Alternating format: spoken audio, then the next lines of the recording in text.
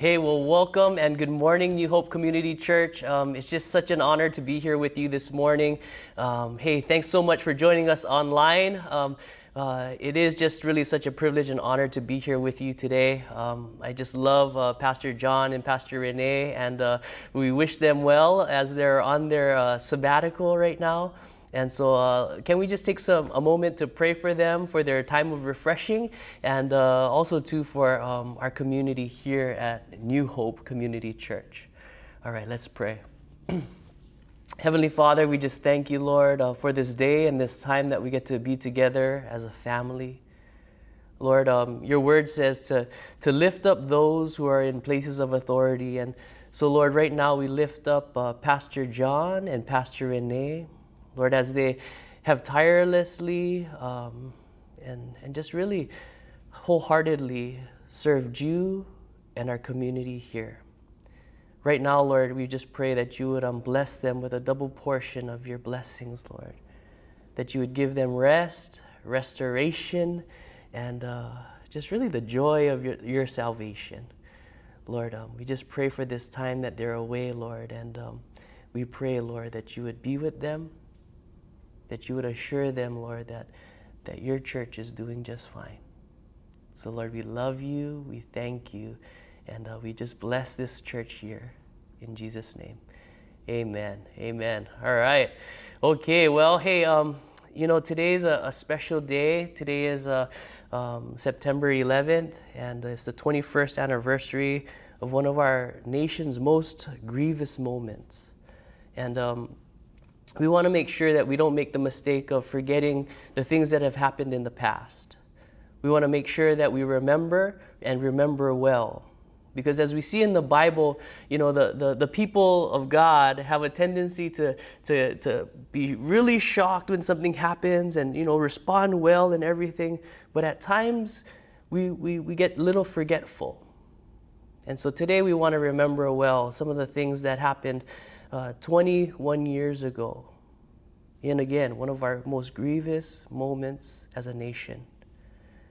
We look back to this catastrophe of 9/11, and we were a nation, one of the most powerful nations in the world, standing on a stage for the world to see how we would respond to being the most powerful nation under attack. I'm really so proud to be an American. I am. Just born and raised, I'm proud to be American. I think it's even strong here in Hawaii. We're proud to be Americans.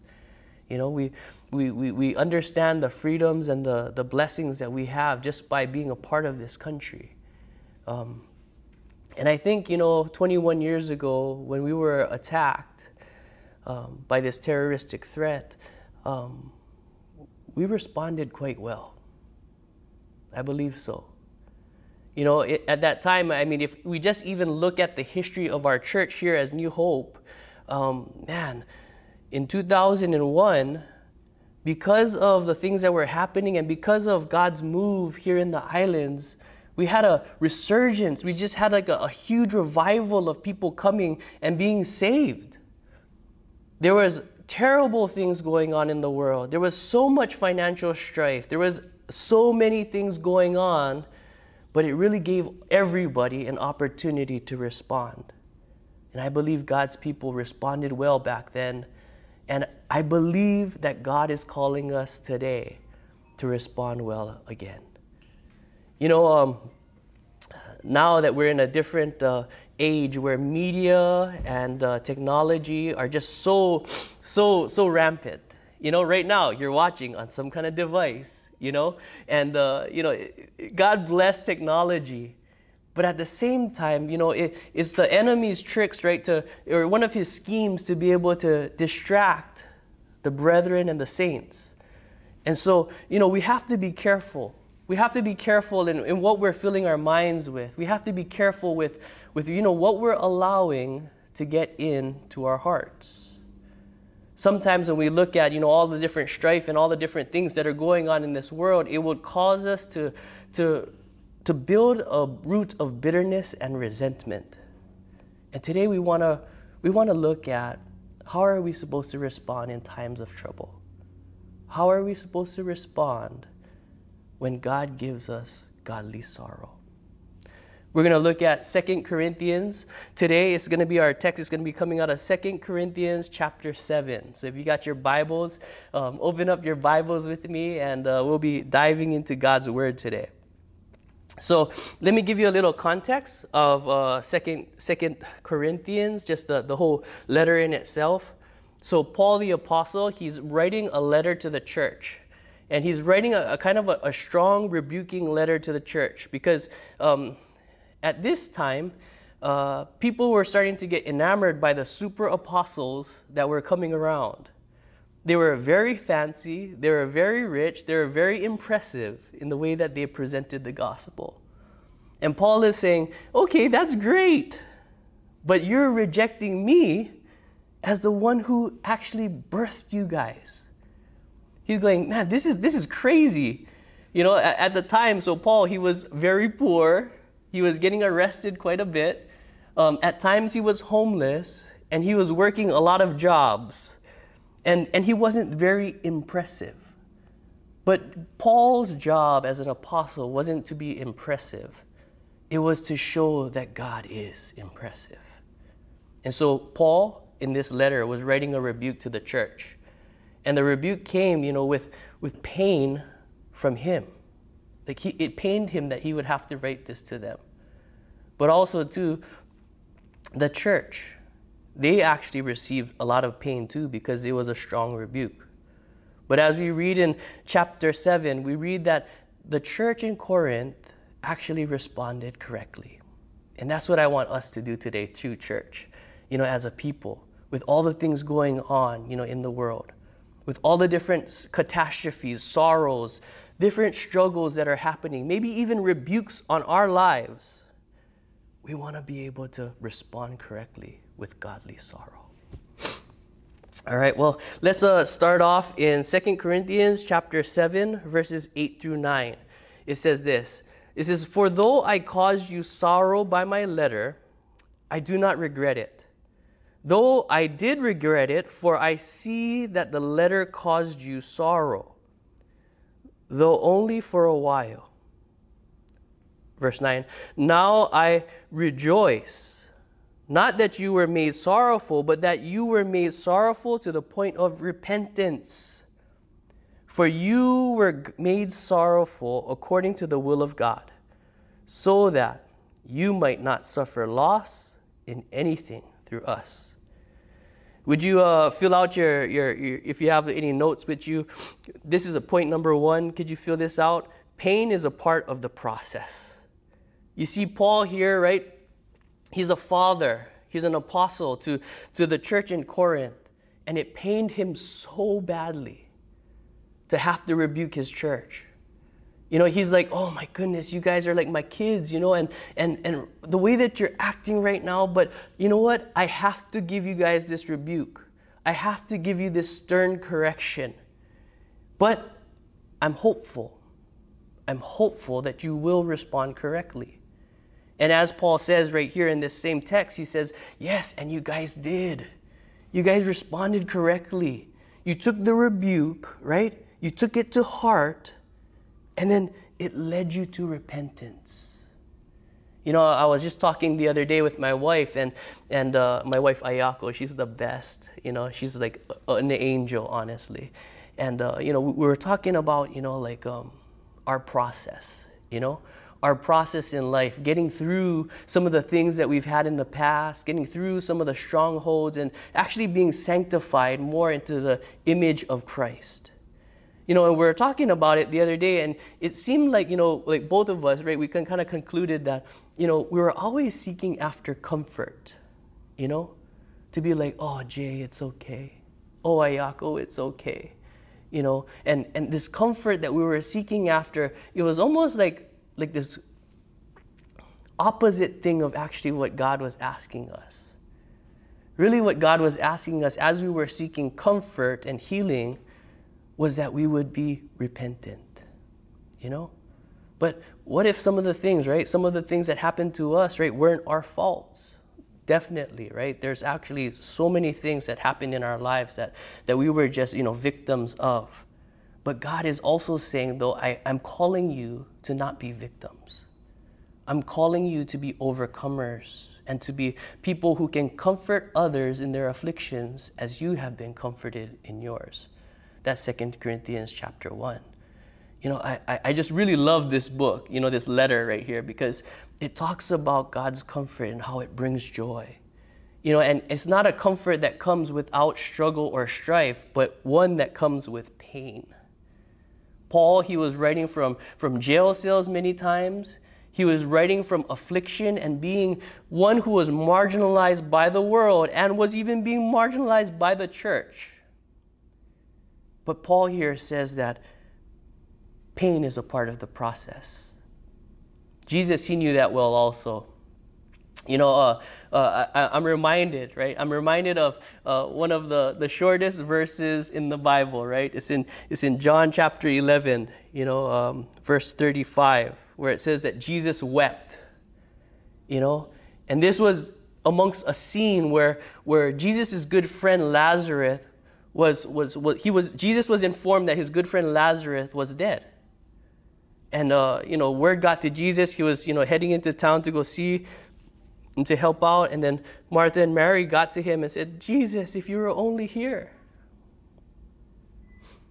then you would have saved my brother. And Jesus, he responded in a way that was quite shocking, to me, to see the Son of Man, the Son of God, right, responding. And so it says in 35 that Jesus wept. Jesus wept, and I think to myself, only Jesus, right, can take a moment where everybody is mourning, and it was great mourning because a brother, a friend, so many people knew this guy, and he can take it from one moment of mourning to an exact opposite moment of rejoicing. And then Jesus, at the same time, he knew what he was able to do, but he still wept. He took time to actually grieve and allow pain and mourning to be a part of the process. Do you see that, family? That Jesus, he knew what he was going to do, but he actually took time in his humanity to weep with those who are weeping, to mourn with those who are mourning. And he allowed that part of the process to inject the kingdom of God and the healing that can happen through him. So pain was a part of the process. Jesus knew that. And God, he will comfort us when we go through the process. And I was thinking about the opposite of that is that, like when we refuse to go through the pain, when we refuse to go through the process, then we actually just really start hurting ourselves.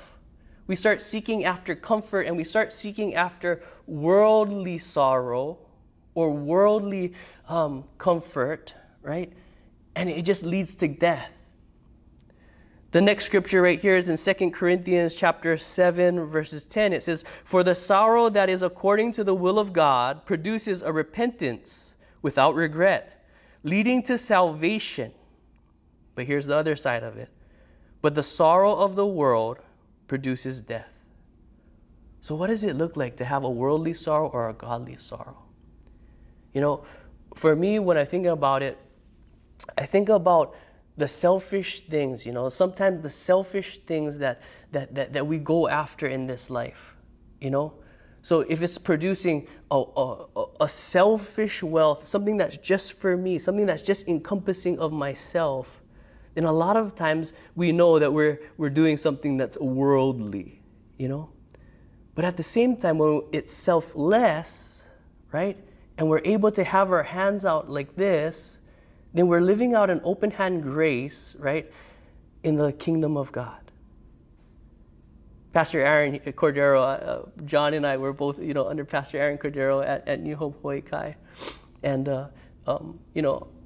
I can remember way back when we were, Ayako and I were trying to get our first place to live, And, I was like, oh, wow, to live in Hawaii Kai, I was like, wow, that would be like such a blessing. And so, boom, the Lord, He started opening doors. We were praying and everything.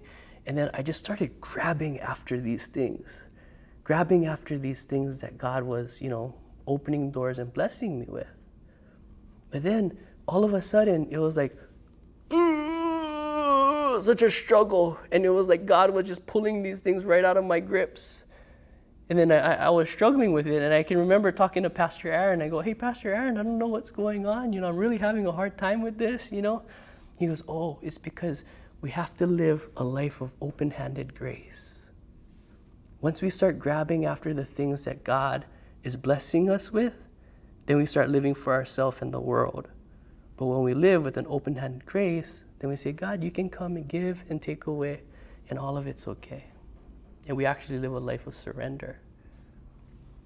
And so I'm like, okay, so how do I do that? He goes, well, you just have to surrender this thing, that you're kind of grabbing after. So I'm like, okay.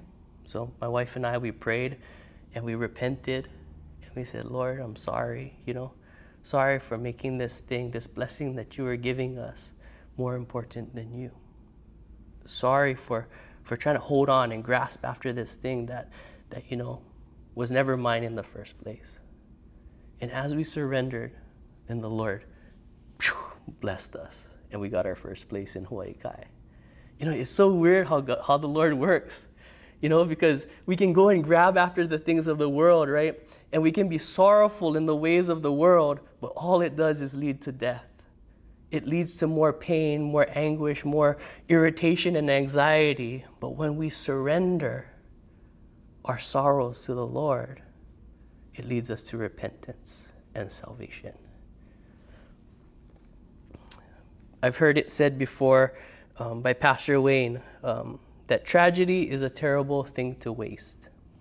Tragedy is a terrible thing to waste.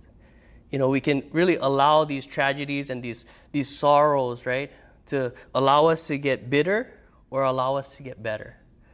And I feel like this season, family, it's an invitation from the Lord where He's asking us, will we allow all the things that are going on around us to rise up? Are we going to allow it to allow us to rise up as the body of Christ?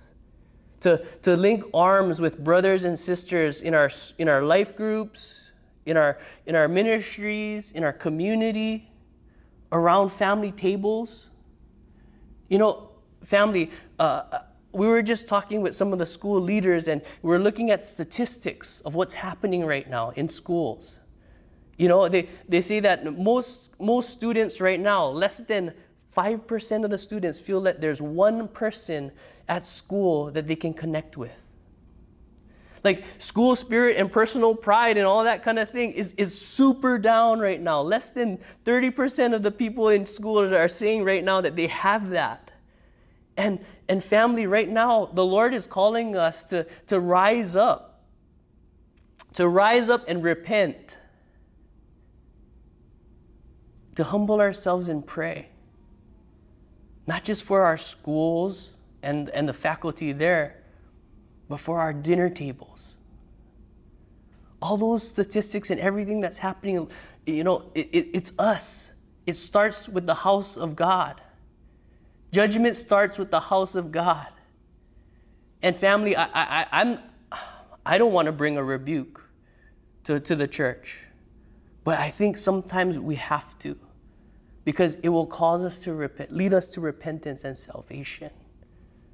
So family, I just feel like the Lord's been stirring, me personally, as a dad, as a husband, that I really need to step up my call, walk in my anointing, as a spiritual leader in our home. Because I don't want my kids to be a statistic, that's one thing, right? But then at the same time, I can hear God saying, these are the things that we need to do. We need to have godly sorrow, one that will lead us to repentance, and not the worldly sorrow that just is because I'm not getting what I want.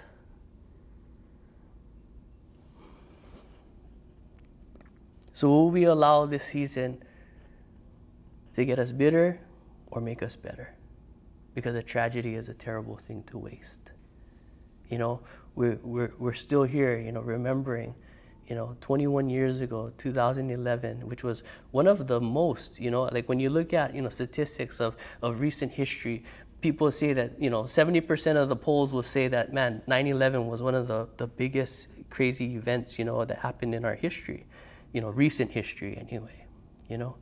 And man, we can't let these things go by without us remembering, you know, remembering how our country came together and started to pray, how our churches, right, they started getting filled, right, with people searching for faith and hope because of the things that were going on in the world. Family, I just pray right now that it won't take another tragedy like 9/11 for us to actually say, no, we need to press in. We need to press in as the people of God, as the bride of Christ. We need to press in and we need to rally together in holy assemblies with weeping and mourning, praying and fasting, and humbling ourselves, asking God to bless our Hawaii and our nation. We need it right now, family.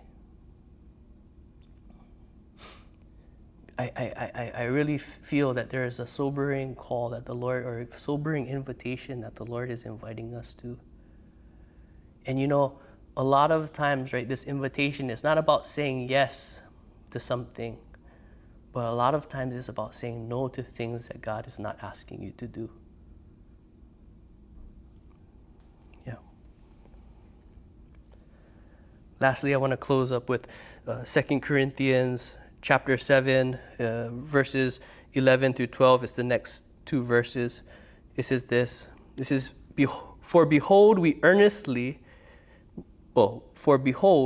what earnestness this very thing, this godly sorrow has produced in you. Okay? So this is what godly sorrow produces, okay? It produced vindication of yourselves. So it vindicated ourselves. It proved us like, man, we're not that anymore. You know, it proved us. It proved us. What indignation that you guys didn't like what was going on, all the crazy stuff that was going on in the world, you know. There was indignation in our hearts for all of that. It was wrong. We saw it like that. What fear it brought upon you, right? There was fear of the Lord, right? That these people in the church in Corinth, they actually felt and they actually responded to. And what longing? The longing to see Christ and to see Paul as their leader. You know, I mean, they were repentant for looking at Paul in the wrong way, you know. Paul the apostle, the one who planted their church, they were looking at him as a nobody because he wasn't impressive like the rest of the world was being impressive to them. But the godly sorrow reproduced the zeal for them to actually want him again. Because he pointed to Jesus and he made Jesus look very impressive.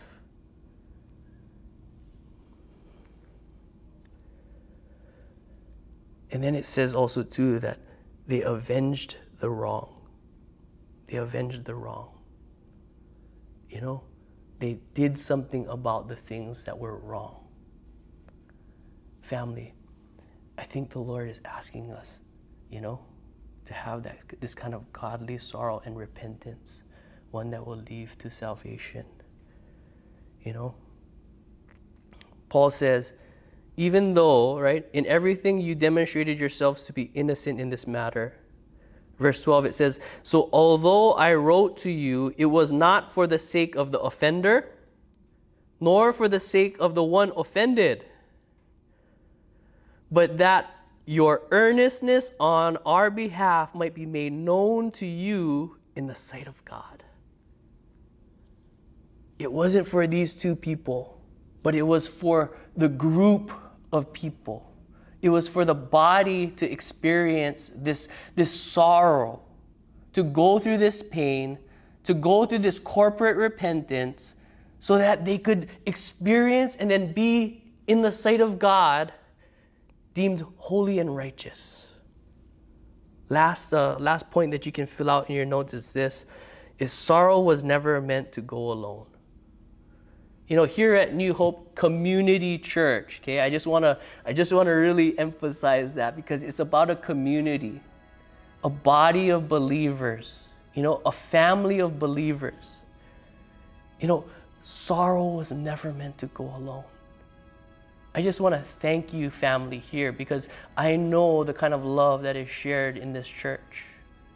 And it's one that will never allow a brother to suffer by themselves, but they will actually come together and bear each other's burdens. They will come together and comfort another in their afflictions as they have been comforted by God. So family, sorrow was never meant to go alone. And I just want to thank you, church, for saying yes to Jesus and no to the world and what they're trying to grab you with, but saying yes to this family that will embrace one another in these times to come. Let's pray as we close. Lord, we just want to respond correctly, Lord. We want to respond correctly to your calls of godly sorrow. Lord God, we pray right now, Lord, that you would cause us, Lord Jesus, cause us to respond in a correct way. One of a life of open-handed grace where we say, yes, Lord, you can give and take away and do what you want. And then one, too, where we will respond in such a way that we will right wrongs.